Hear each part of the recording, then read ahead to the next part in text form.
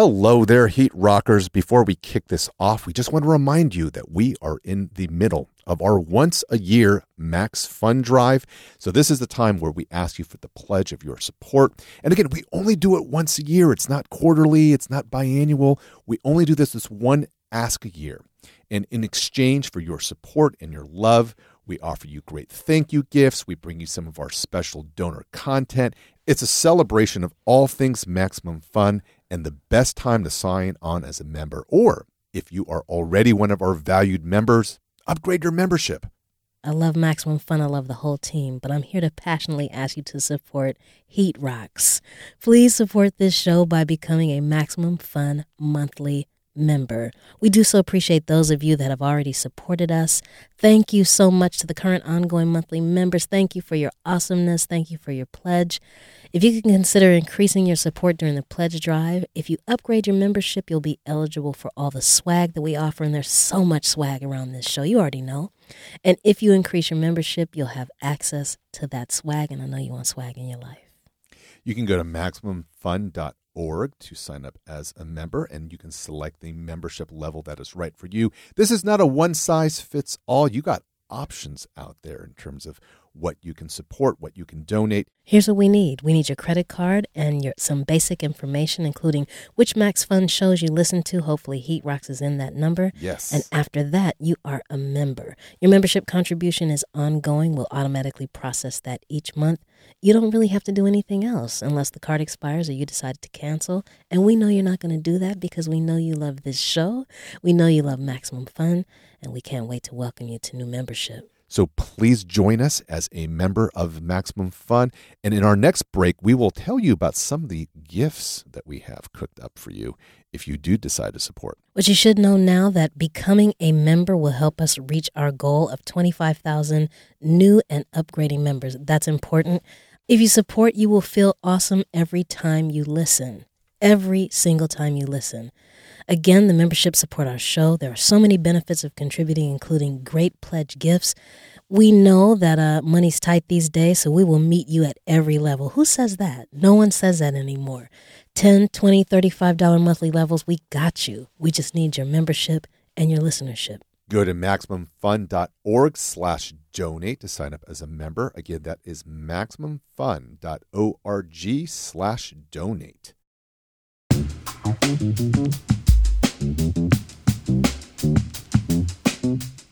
Hello, I'm Oliver Wong. My co-pilot Morgan Rhodes is away this week, so I'm holding it down solo here on Heat Rocks. Every episode, we invite guests to join us to talk about Heat Rock, a.k.a. an album that burns, baby burns. And today, we will be opening a can of expired pineapple to lead us back to 1994 and the soundtrack for Wong Kar-wai's early romantic dramatic masterpiece, Chungking Express.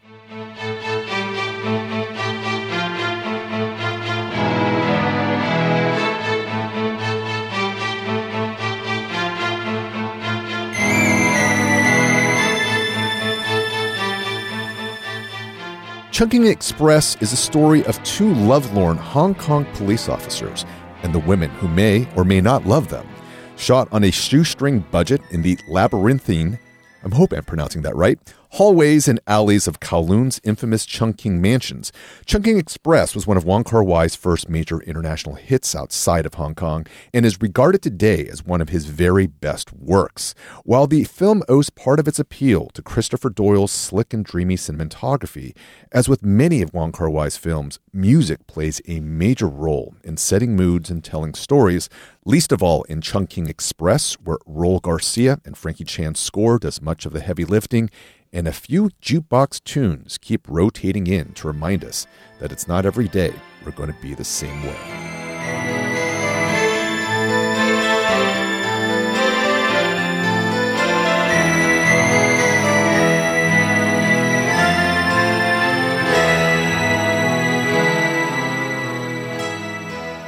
The Chungking Express soundtrack was the album pick of our guest today, the hosts of LA's own Heartbreak Radio, Lady Imish and DJ Fat Trick. Dubbed by its hosts as, quote, a soundtrack for beautiful sadness, Heartbreak Radio got its start back in 2012, a pairing between community organizer and bookworm Elisa Sol Garcia and DJ/producer/educator Patrick Huang, who I've known since 2001 and is often my wedding DJ co-conspirator. Hey. They first broadcast bi-weekly out of Radio Sombra in Boyle Heights, and these days their new home is at the Boyle Heights Art Conservatory at 101.5. They got a micro transmitter out there on the east side. Very nice. Sol and Patrick, welcome to Heat Rocks. Yo. Thank you for having us. That's the greatest intro I've ever heard in my life.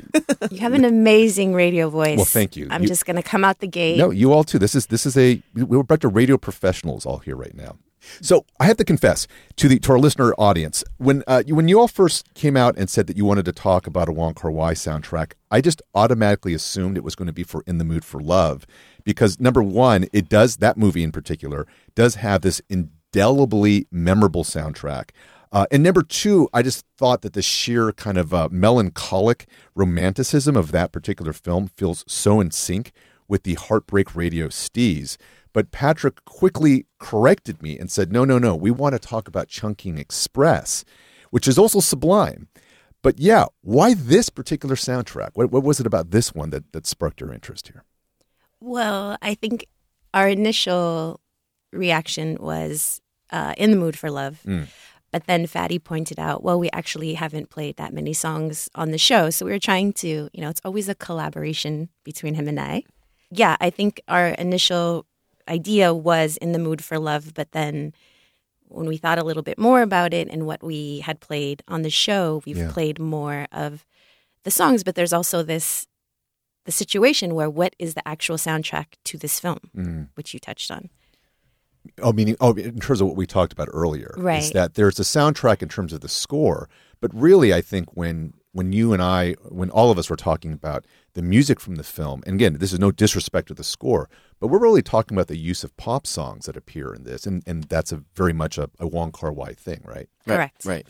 So, what is it about those particular songs? And we'll get into the specific songs later, but what is it just about this film and the songs there that have really resonated with each of you? I think Chungking Express is kind of the start of if you're familiar with Wong Kar-wai's work, this film is really where he goes deep with the pop music as an emotional, thematic thing, right? I don't think he's perfected it with this film, but I think it's the first time where it's like, boom, the lore of the film, how it's kind of like he was getting overwhelmed with doing this other crazy epic wuxia film, and he just did this as a way to kind of vent creativity.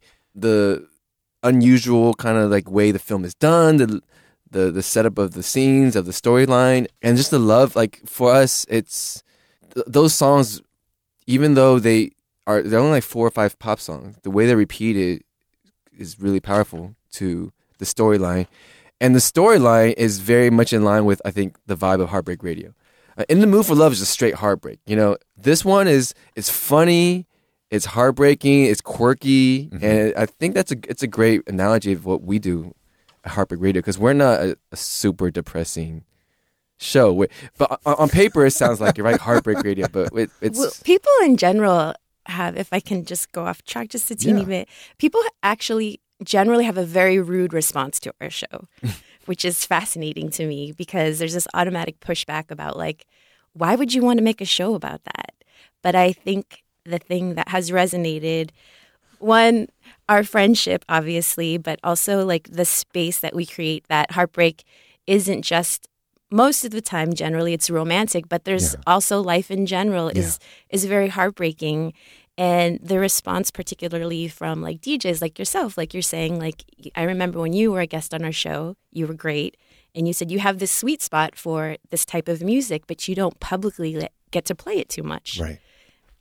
And so I think people have responded to that, is that it's actually a very common emotion that we all experience, but there's like this kind of, we don't have this really public space to express it, especially like in the age of like social media and stuff. So I think this movie in particular expresses all those complexities, because there's these really highs and really lows of being in love, and then like your crush, or, the first story is about a woman who's a drug dealer whose drug deal just went bad.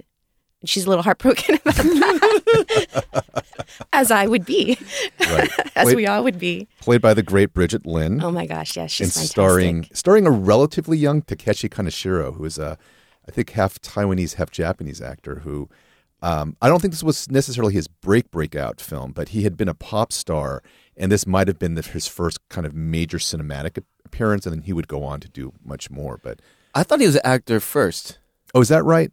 I think he might have started as like a commercial actor and got into film. You might be right. I feel like in Asia that line is so blurred because so many artists begin in both worlds. Yeah. Like they're just that's how the industry machine works is that you are just funneled in both directions. Yeah. But in any case, yeah, that is in the first half of the He's film. a good-looking guy. Yeah, Yes. I was He's a going to good-looking say, dude. I'm not familiar with anything other than the fact that he's pretty damn handsome.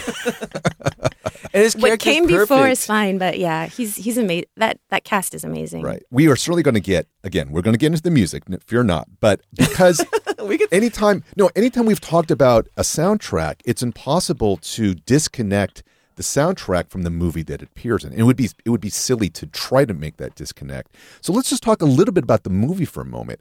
What were the circumstances in which each of you first saw it? What did you know about Wong Kar-wai in general? And what did you think of the film? Like, what did you come away with in terms of your response to it? Ooh. I think I watched it in college. Okay. Maybe even the same time I took your class with the Asian American film. This is the early 2000s. Early yeah. 2000s. I had no context of Wong Kar-wai. It's just like a bunch of the cool kids, the cool artsy kids said this was the movie to watch. Okay. And I actually didn't like it when I first watched it. Yeah, I don't think it's a film that necessarily instantly is like, oh yeah, this is awesome. I think I it wasn't definitely takes a expecting- while to settle into it. Yeah. Yeah. But the thing that always stuck with me, even after first watch, is the use of pop music. Yes, that even if it wasn't conscious thing, like whenever a song would come on. So as a college thing, it also kind of like crazily kind of inserts into my like personal love life. Like the Dennis Brown song was put on a mixtape by Steph. Now my partner actually put one of our early like never knew get to know each other Good love taste. mixtapes. So sweet. Mixtapes.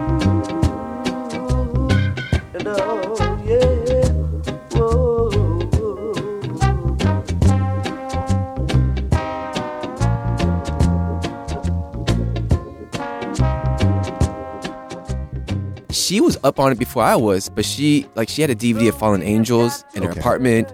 And I was like, whoa, what's this? Oh, I got to catch up on what she's watching. Shout out to Steph. All right. And then the Cranberry song, right? Or a cover, officially it's a cover. Yes, but of the Cranberry song, Dreams. that song came out when I was in middle school, first starting to have crushes and heartbreaks and everything. So that sound of that song will always be like tattooed on me as like that brings back those kind of emotions, you know? Real quick, though, what is it about the film that you didn't like on first watch, and then what got you to buy in later? I guess I was thrown off by the way that the storyline was structured. Yeah. And at first I thought it was a really unbalanced film, like the first story versus the second story. Huh. One seemed to take a lot more time than the other. I see. I'm glad I rewatched it. I'm glad we have this conversation because I had to go back and watch it twice before we came here. And I do have a different appreciation for it now. Like little details, the night and day contrast between two stories, the underground versus the above ground nature of it, the way he juxtaposed those two things. How about for you, Sol? Well, my introduction to Wong Kar-wai's work came via a coworker at the time. My coworker David, we were talking, I think, about this very thing about soundtracks.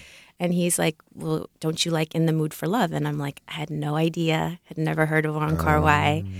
And so this was a while ago when you actually, do you remember when your subscription to Netflix was they mailed DVDs to your house? Yes. They didn't have it. And so I live in South Pass, and there's a store called Videotech. Yes. And of course, they have everything. If you ever want to see a film, you They're still can around? walk in. Yeah. Okay, Shout out cool. to Videotech in South Shout out to Pasadena. Videotech and to Yeah. Sydney who works there. Because then I went bonkers, right? So then I was just like, I'm obsessed Wong with Kar-wai this. everything. Exactly. And so the third film in the chamber was Chungking Express. Okay. And first impressions. I immediately loved everything about this film, like Okay. every single thing about this film. Yeah. I'm a bookseller by trade, Yes. and so literature and dialogue, and it's just everything about it I just loved, obsessed with. And My favorite things are when the stories cross, however briefly. Yeah. You know, when they like, she's walking out of the store with the big stuffed animal and Bridget Lynn is there. What's her character's name? She doesn't have a name. I don't think she has a name. Right. No. Yeah. The woman in the blonde wig. Yeah. And they just pass each other. And I'm like, this is like how life is. You know, it's just like these connections that sometimes we will never make. I think more like you probably, Patrick. My first time viewing it, I was mostly like, what is this? And okay, we get this first half of this story about this cop who's trying to get over a breakup, and then there's this woman in a blonde wig, and she's dealing drugs, and then that story completely stops, and there's a whole second movie basically in the second half. And I guess because I just wasn't used to this kind of nonlinear storytelling exactly, I just didn't understand what was going on. So it was more of a slow burn for me as well. But I think certainly one of the big takeaways I got from the first viewing was simply that, holy crap, Tony Leung is really nice to look at. I mean, he's basically again. This is This is the appreciation of the men of Wong Kar-wai films. It's like you took George Clooney and you gave him an upgrade to be even more charismatic simply by making him Chinese. Like that is Tony Leung. So that's a big thing too, right? Like as a college kid, doing Asian Am. Shout out to Asian American Studies. This was a movie where the men were super sexy, right, and like there wasn't a lot of folks like that out there, right? Like as it. I mean, there's more folks now, right? There weren't folks certainly coming out of sort of Asian American media because racism and all that stuff. So turning to Asian film was one of the few places where you could go to see this sort of. And like you said, this was one of the first international successes, right? I think also beyond just the casting, what also was just really intriguing was just the setting. And so for people not familiar with where the film is set, I mean, if you look at photos of Chungking Mansions, but I think were torn down at some point, maybe before the takeover or the handback, I should say, of Hong Kong to China in 99, it is immense. It's very dirty just because a lot of stuff in and around Hong Kong because of car exhaust and all this industrial pollution stains all of the walls. But it's just teeming with life. You know, that was a deliberate choice by Wong Kar-wai and Christopher Doyle to set it in Chungking Mansions because they wanted that kind of claustrophobic sense. And back to your point, Sol, the idea that you could have all these people leading their own lives yet just crossing in the night because everything is so close. What was that thing that he says twice? It's used twice in the movie. That's the closest we got. Right. 1 centimeter or something. Yeah. Right? Yeah.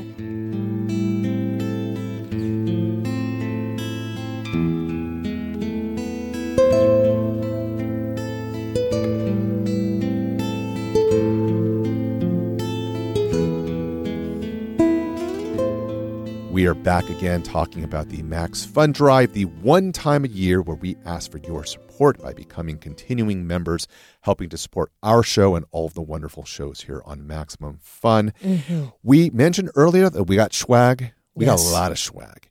And the great thing about this is that depending on how deep your pockets go, you got options. As low as $5 a month gets you what, Morgan? Exclusive bonus content, which includes over 100 hours of bonus episodes. At $10 a month, you get the latest, this year's, the 2019 version of our Heat Rocks pin, designed by Megan Lynn Cott. I know some of you out there have last year's pin. This new one is a cassette tape in flames, capturing that Heat Rocks vibe. And they have these pins for every show. So while we do hope that you support Heat Rocks specifically, you got options because Megan Lynn Cott has time to produce a lot of different cool pins. Right. And this pin is ill. Like, you don't even need to own cassettes to have to need this pin. This pin is a cassette tape with fire on it. As I've said many times before, I'm not going to tell you how to rock it, but if you're into denim, that's the sure shot. Just get the pin because you like your denim, if for no other reason. And at the $20 level, we have a beautiful 18 by 24 inch, 550 piece Maximum Fun puzzle. It's designed by Jeffrey Tice specifically for Max Fun monthly members. It's the perfect activity to go along with listening to podcasts. If you're into puzzles, that's all you, baby. The puzzle is a sketch. And if you've ever had the privilege of standing in the Max Fun headquarters here in the Westlake neighborhood of Los Angeles, our studio overlooks MacArthur Park and the Los Angeles skyline, and that is exactly what Tice designed for us. It is a view, one of the most beautiful views of Los Angeles you will ever see, which we get to enjoy here at the Max Fun HQ. $35 a month gets you a glass coffee mug. I don't have that many glass coffee mugs. I might have to cop this. That's above our pay grade. It does, but it's got the Max Fun Rocket logo on it, and it'll keep your favorite beverage either hot or cold, depending on how you go. But around Heat Rocks, how do we like our beverages? Hot lava, baby. No doubt. These are pledge gifts, and if you think about the word pledge, when you use pledge, you shine. Don't you want to shine with us? Shine on Max Fun by becoming a member. $50 gets you a metal engraved. This is baller level. You talk about like the black card. This is the silver card. It's the metal engraved Max Fun membership card, personalized with your name. You can use it to, you can't charge anything to because it's not a credit card. No. But you can still flash it and people will know that you are certified. Just pull it out real quick and just say, listen, I'm metal, I'm engraved, I'm a member of Max Fun, I'm dope. Just to be clear as well, at any level of your donation, you get everything up into that point. So it's not like if you pledge $50 a month, you only get the membership card, but you don't get the pin, you don't get the cup. You get it all. At $100 a month, that is baller level. Yep. Membership in the Inner Circle, which is Max Fun's monthly culture club, plus immortalization at the Max Fun headquarters. I'm not even sure what that means. I hope it doesn't involve embalmment, but it sounds pretty cool. And then at the highest level, we have a $200 monthly membership, which gets you everything that I just mentioned, plus free registration at the annual Max Fun Con 2020. And having gone to the one in 2018, it was an incredible experience. If you are a Max Fun fan, you do not want to miss out on that. Do it now while you're thinking about it. Do it now before you spend your money on other things that aren't as important. And I'm not going to get into those specifics. But Maximum Fun is important. Membership is important. We love doing this show, and we can do so because of you. Help us reach our goal of 25,000 new and upgrading members. And you can do that at MaximumFun.org/donate. Again, MaximumFun.org/donate. Your monthly repeating membership is something that you don't need to worry about. Just give us some credit card and other basic information, and we will renew it for you until your credit card expires or you decide to cancel. But again, we make it simple. And so we have all these price points. We've got all this great swag available to you. Please consider supporting us. MaximumFun.org/donate. Thank you in advance for your support. Thank you so much. We are back on Heat Rocks talking about the soundtrack to Wong Kar-wai's Chungking Express with the hosts of Heartbreak Radio, DJ Fatrick and Lady Imish. Let's bring it back to the music, and I want to pull out the scope a little bit because you don't have to watch Wong Kar-wai's entire filmography to realize how important music is to him in within his movies. And I don't mean just scores, but that he, especially I think in the first roughly 10 or so years of his filmmaking, he really makes it a point to use different kinds of pop songs from different eras to accent key scenes in all the movies from that era. And I just compiled a short greatest hits list for this occasion. So, for example, at the end of Fallen Angels, which was in 1995, you hear the 1983 British a cappella chart topper Only You by the Flying Pickets. All I needed was the love you gave. All I needed for another day. And all I ever knew. Only you. Oh. We got to play this. We've played it. Oops. See? We've played it. During the opening credits of 1990's Days of Being Wild, which I only saw recently, you hear the haunting guitar of Brazil's Los Indios Tabajaras and their 1964 hit Always in My Heart.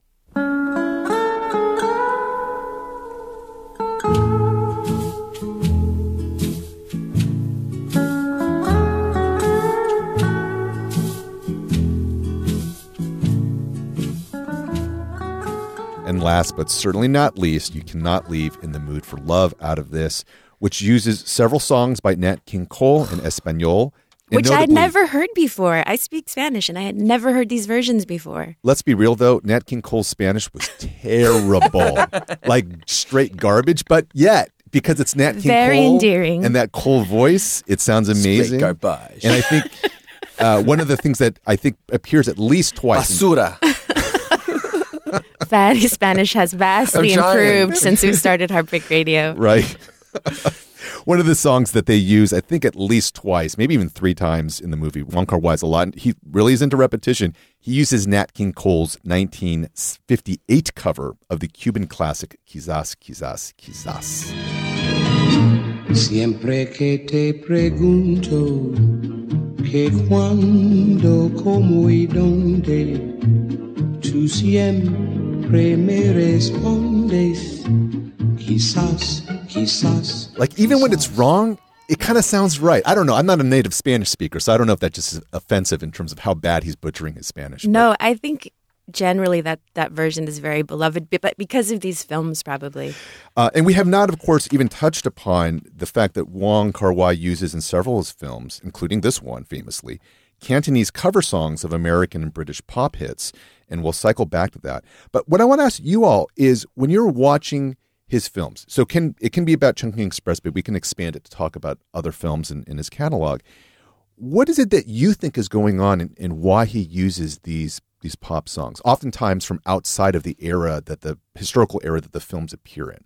What do you read into the symbolic use, if you will? I mean, his knowledge of music is insane, first of all, I think, to even think to use these types of songs.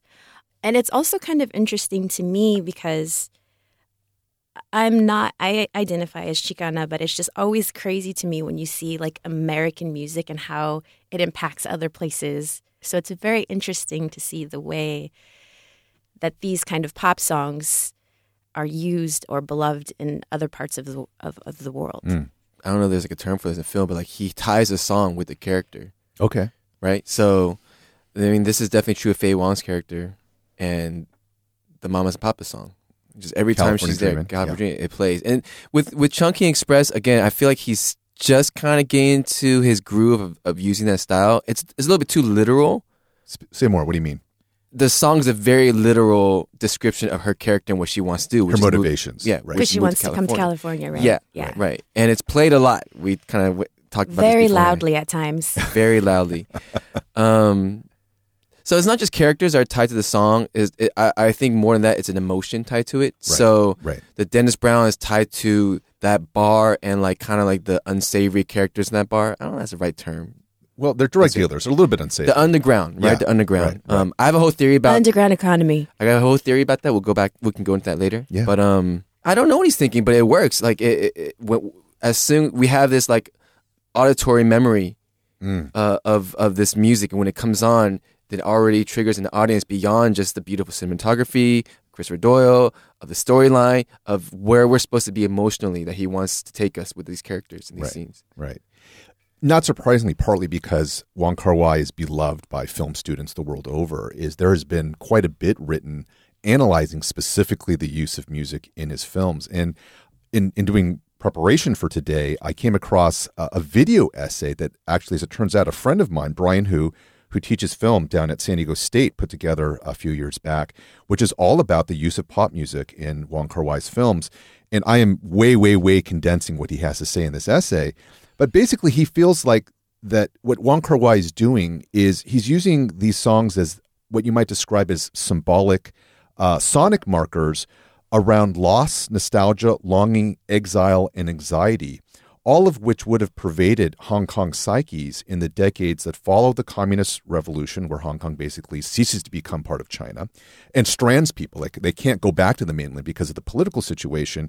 But then leading up to the 1999 handback to China and the uncertainty that created, and that in his movies, because they take place in this interstitial zone between these two historical markers, the songs are meant to convey, like I said before, like these feelings of exile and of longing and of nostalgia and anxiety.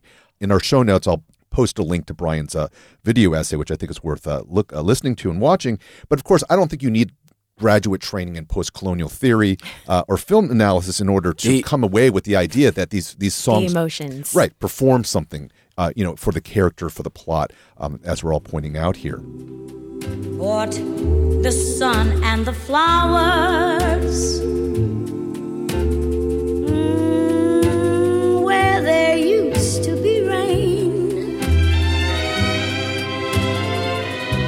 My yesterday was blue day. I want to actually, even though I just said we'd focus back into Wong Kar-wai, but I actually want to pull the scope back again here. Having just rewatched Pulp Fiction recently because my daughter had never seen it, the role of pop music in that film, I don't know if I would say it was influenced by Wong Kar-wai because I don't know what the timeline is, but the two seem very much simpatico with how they think about how to use songs for all the reasons that we've been talking about. But even more striking than that, they really let songs play in their movies. It's not like in contemporary film, I just went to watch Captain Marvel last night, and there's a lot of pop songs in there, but like 20, 30 seconds, maybe a minute at most, but then they cut it off. And in these films, if you don't hear the entire song, you hear like 2/3 of it. In Pulp Fiction, for example, I always think of the Uma Thurman iconic dance scene where she's listening to the what Urge Overkill's cover of Neil Diamond's. You'll be a woman soon. I love you so much, can't count all the ways I died for you, girl, and all they can say is he's not your kind. So in that film, that scene runs, or I should say the song runs for over 2 minutes, which I feel like is an eternity in a movie. You're just not used to hearing songs run that long. And in Chungking Express, Wong Kar-wai just lets songs play, like much longer than I think the conventional American cinema-going attention span typically allows for. And I think that's a really fascinating thing that he does here. I'm not really up on cinema, but I feel like is he the one, like you're saying, the connection with Tarantino? Is there one? I mean, there's definitely one with Barry Jenkins, right? Because he is another person that's, very obsessed with Wong Kar-wai and says that his influence, this movie in particular, was profound on his decision to become a filmmaker as well. And his soundtracks are amazing as well.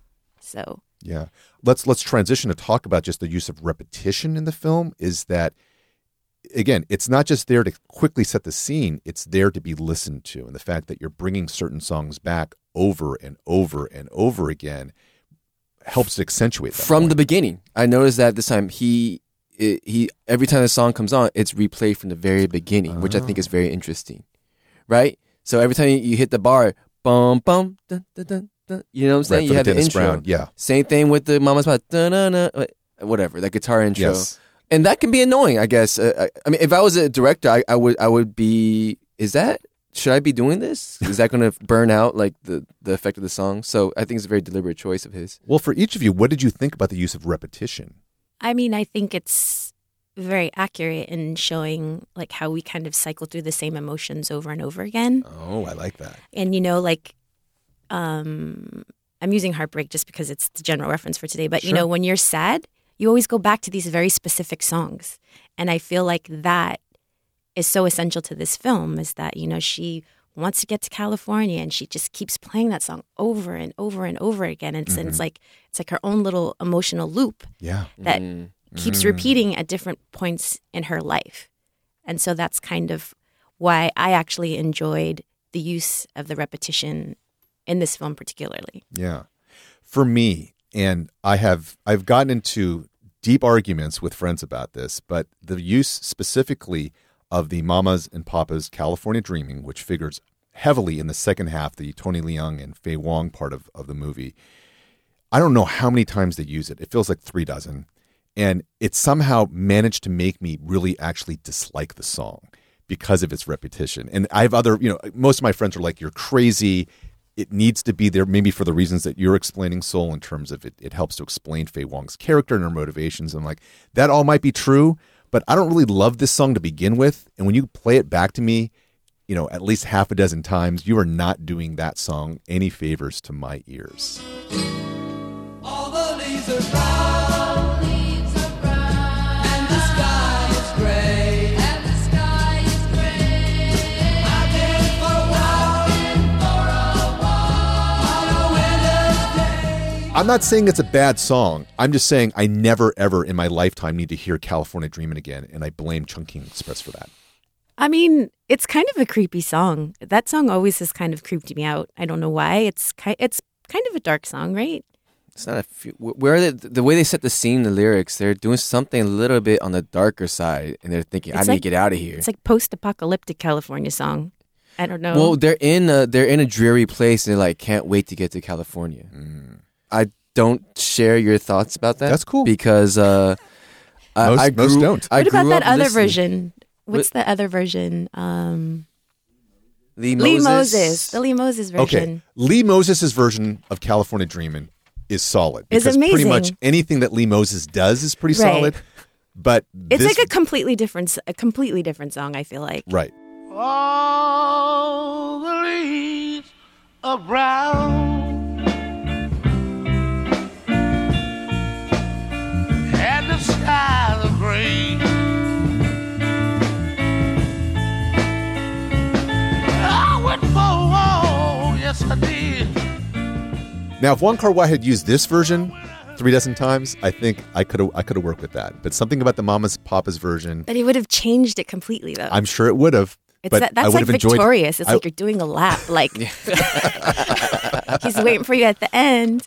I like the song because I had the movie made me crush on Faye Wong. So and her character, like kind of adventurous, like not all the way there, like dreamy. Right. As a college kid, I was like, damn, like I am crushing on this character right now. That's why. And That's why you came out to California. Yeah, and before that, that song was just like the oldie song that my mom and dad always play on the oldie station. That was like you picture Woodstock or some kind of like Right. I'm not saying the song got better, Yeah. but my attachment to the song, my association with the song was on that tip now with the Sure. Wong Kar-wai with me. So he transformed that for me. So I'll always have that feeling when that song plays now.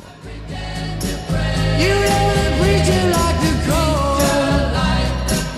He knows I'm gonna stay.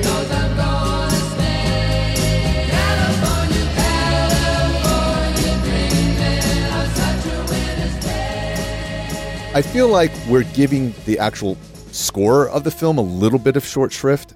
And partly it's because unless you're really, really into film composition and film scores, and unless you're talking about, let's say, something that John Williams did, most of us don't remember anything about, like who does the score and the names of the score, pieces, because it doesn't exist in pop music in the same way that we're used to.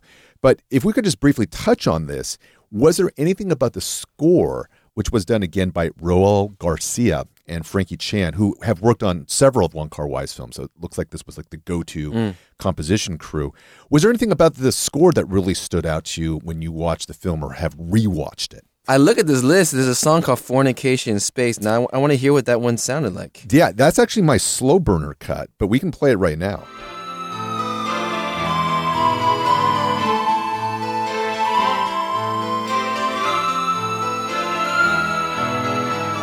Oh yeah, sounds about right.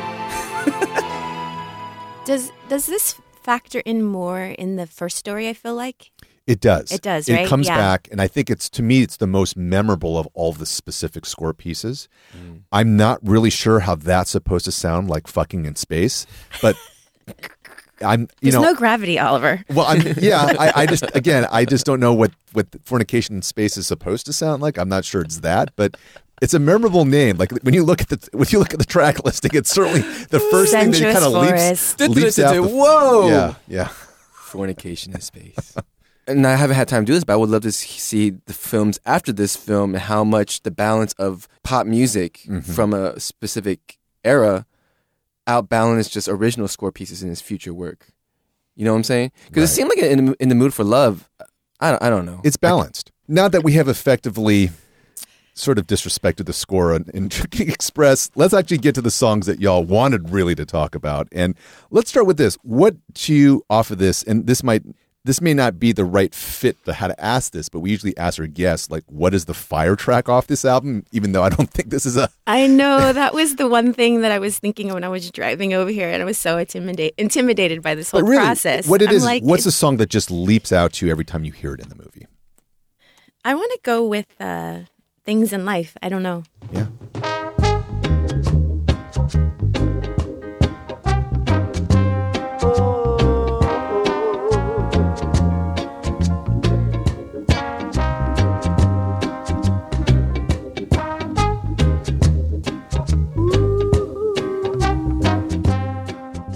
I have a whole theory about this song. So This is what we're here for, your theory. I don't know if we want to go too deep yet. No, let's go deep. Now is the time. So that's the song that always comes on when they're at the bar that's ran by the white dude who hired woman in blonde wig to hire drug smugglers who are South Asians. Yes, immigrants. So we're in Hong Kong. Mm-hmm. We're talking about South Asian immigrants. We're talking about this white dude who's trying to like kind of run things and kind of like fucking everybody's lives. This is his song soundtrack about colonialization. Whoa. Okay, that's all I got. No, but yeah, I mean, it's. I think I actually don't think that song, the way I associate my personal feelings about that song, matches the theme, the setting that comes on all the time. Yeah. Right? It's kind of like the Bad Guy song, but it's such a sweet, like melancholy, but sweet, chill, like simple in the most beautiful way. Yeah, the way it's produced. And it was a crucial song on the Love mixtape that was given to me by the mother of Lila and Lino. AKA your life your partner. lovely wife. Yes. Lovely wife. And I agree the with doctor. Soul. This is the fire track. I think this is the fire track. It's not every day we're gonna be the same way. There must be a change somehow. There are bad times and good times. I think it summarizes our show like very, very well because I feel like I'm not trying to make light or make fun of melancholy. I mean, this country, people are really suffering from depression is like a serious thing. So I feel like the song is just very comforting and reassuring. It's just like, you know, things in life, they're up and they're down, but we got this beat and we're going to keep pushing through it. And like, I don't know, it's just a very sweet kind of, these really complex ideas presented in this very sweet melodic way, you know? So do you think the bar itself as a character in a movie provides that? Like as like the place to kind of balance out the up and downs? So that's where like a lot of the characters end up when they're in both stories, they end in a bar. Well, kind of the last couple scenes. Because the song doesn't really match to me like the nefariousness of like that story of the smuggling, but it's definitely a bar song. Right. It's because it's playing on a jukebox. I think it's on a radio. It's a jukebox in particular, and it does set a particular mood. It's also, you know, on your deep dive, which I hadn't really thought about prior. When he makes out with the woman, doesn't she have a blonde wig on as well? It's some weird thing going on there. Some weird, really weird colonial subconscious stuff going on. I might have forgotten to ask you both to think about this, so I hopefully you're good on your feet, which I'm sure you are. But do you have a favorite musical moment? I guess in this case within the film. I mean, normally we would ask about within the album, but again, with something like a soundtrack, these things are, I think, indelibly linked. And for me, it is the second time that we hear Faye Wong's cover of the Cranberries' Dreams that we've talked a lot about here, which is basically right before the end credits roll. And to me, what I love about that moment is how it's just this perfect point in which the poppy, happy charm of the song accentuates the elation of the ending, which I don't want to spoil, but it's, you know, it's not a sad ending, certainly. And I think that the way in which that Faye Wong cover just drops in seemingly on the radio, because they pan to look at the radio and it comes in, every time that happens, I'm like, man, that was such a good genius closer. Yeah.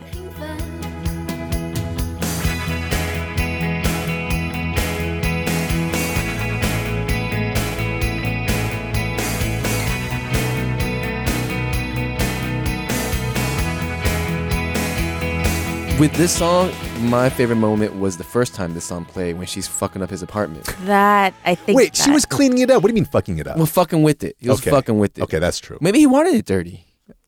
The way that's another thing that the way that he personifies the apartment as a living thing, right? When he talks to all the objects within it, right? And he kind of wants to live in that sadness. Like it revels in the kind of that mode. Okay, true. And so her fucking with the apartment she's fucking with it and kind of flipping it and kind of is part of this process of him coming out of his depression and breaking up with the flight attendant. Yeah. And up to that point, every scene that has a song involved with her, with Faye Wong, has been the Mamas Papas. So as soon as that song comes on, it's like, whoa, it's very refreshing, uplifting, and like quirky, and I just crush even harder on this character, you know? Yeah. It's just so insane. And if someone broke into your apartment to clean it, I don't know exactly how you would feel about it. But again, in his hands, it becomes just kind of like this really magical, sweet, endearing thing that she does. But it's quite nuts. It's quite nuts. And she's handling it. She's like, is taking control of her infatuation of him. And also in that same instant, it helps Help him for brother Tony out. Leung help Yeah. him out, get out of this funk. Yeah. Is there a slow burner off the soundtrack for either of you? What does that exactly mean? Slow burner, the way that we talk about it is usually, it could be a song that you weren't that into the first couple times you heard it. But like going back to the pop songs, the slow burn to me, going back and watching it, what is the Dinah Washington Yes. song? Right, which we haven't talked about. That's what I was going to say. Yeah, that would be mine for sure. What a difference a day made. 24 little hours. That's the song that describes just the opposite of heartbreak in this movie. Like the scenes where they're totally in love. So the first time it comes on is the flashback to Tony Leung and the flight attendant. Yes. Him in his whitey tighties, and we don't have to go too. It's a good scene. Is that the one with the airplane? Shout outs to his confidence, and he's in tighty whities a lot in that film. Love He's it. Tony Leung, man. Yeah, well, it's yeah. amazing for this Asian damn kid that grew Yeah. up in the 80s. It was very inspiring. And then the second time the song comes on is when Tony Leung catches Faye Wong in his apartment. They chase each other around, and they cuts to the scene where she's back at the cafe, at the diner, whatever Cafe, it is, the food stand. Midnight Express. Yeah. And then Tony Leung comes and is like, I want to take you out Yeah. on a date. And that's when the song's playing. Oh, I had forgotten the second time. See, the repetition thing is kind of important. It's significant. Yeah, for sure. Yeah. Maybe one of you was alluding to this as well. Just you think about the song itself, what a difference a day makes, in which in a film in which these characters, a day does make a difference. You can break up within a day, or you can find a new love within a day. And I think that's, again, maybe a little too ham-fisted, but it kind of works. It's though. very literal, but it's very accurate Right. in the course of this entire film. Right. Now, I forgot when we were talking about Faye Wong and Dreams, I don't want to undersell the fact that this is a Cantonese cover of, a mid-90s alt Maisie Star era pop song. And what did we think of the fact that she's re-singing it in Cantonese and that difference that it makes? Because you recognize the song melodically, but if you don't speak Cantonese, and I don't speak Cantonese, I don't really know what she's saying. I mean, I don't. She could have flipped the lyrics entirely from what the Cranberries' original is. Not that I remember what the original Cranberries lyrics were, anyways. But I'm just wondering that difference. If either of you had thoughts around Soul that. speaks Cantonese. Fluently. No, maybe it's the point is that I don't, you're saying you don't, but it's the feeling that is what's translating to us, right? She could be saying, go fuck yourself, but we're Probably not, but who knows, But it's the emotion. It's kind of like the joy. It's the melody that we're familiar with, and it's taking us to that place, regardless of what the language is. It's that melody, what it's bringing up in us. I think It's perhaps a pretty faithful cover of the original song, and to be honest with you, I didn't even think twice that it was a cover. Mm-hmm. In fact, when we play it on Heartbreak Radio, it's not even on purpose. We play the Cranberries version as alluding to that soundtrack. Right. So honestly, the cover of it didn't have much significance to me.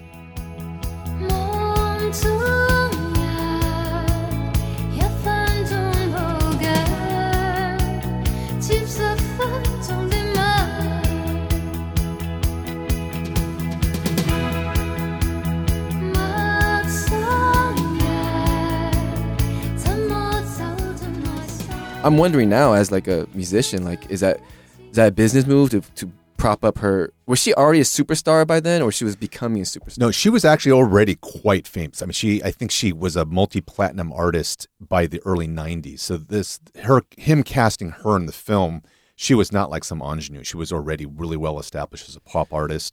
And so I did do a little bit of background on it. And so Faye Wong had originally, I think, been called Shirley Wong when she first started to make records. And then very famously, for those who follow Hong Kong the pop music industry, I think around 1992, she moved to New York for a year, basically to kind of find herself and figure some stuff out, and then came back. And then this is when she started doing cover songs of American and British pop hits. And so the fact that the Cranberries' Dreams, I don't know if that was from an album that she had already put out prior to the movie, but it was very much in line with what Faye Wong as the pop artist was doing in the mid-90s.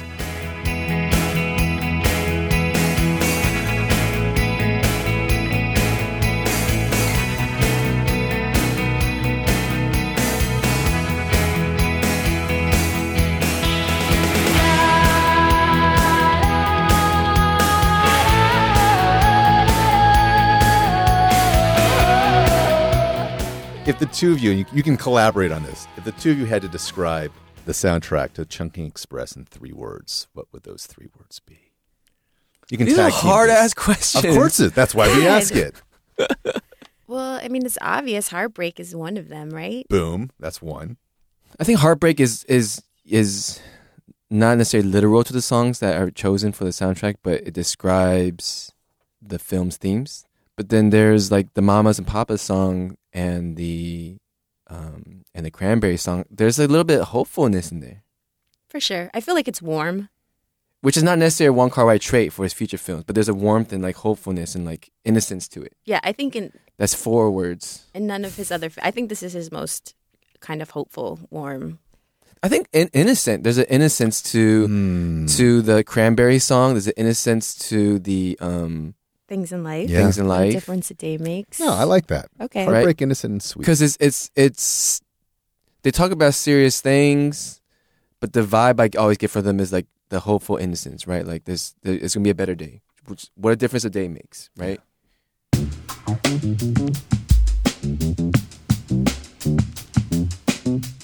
Well, that will do it for this episode of Heat Rocks with our special guest, the host of Heartbreak Radio, which you can hear live. Is it live when you tape? Are you broadcasting on 101.5?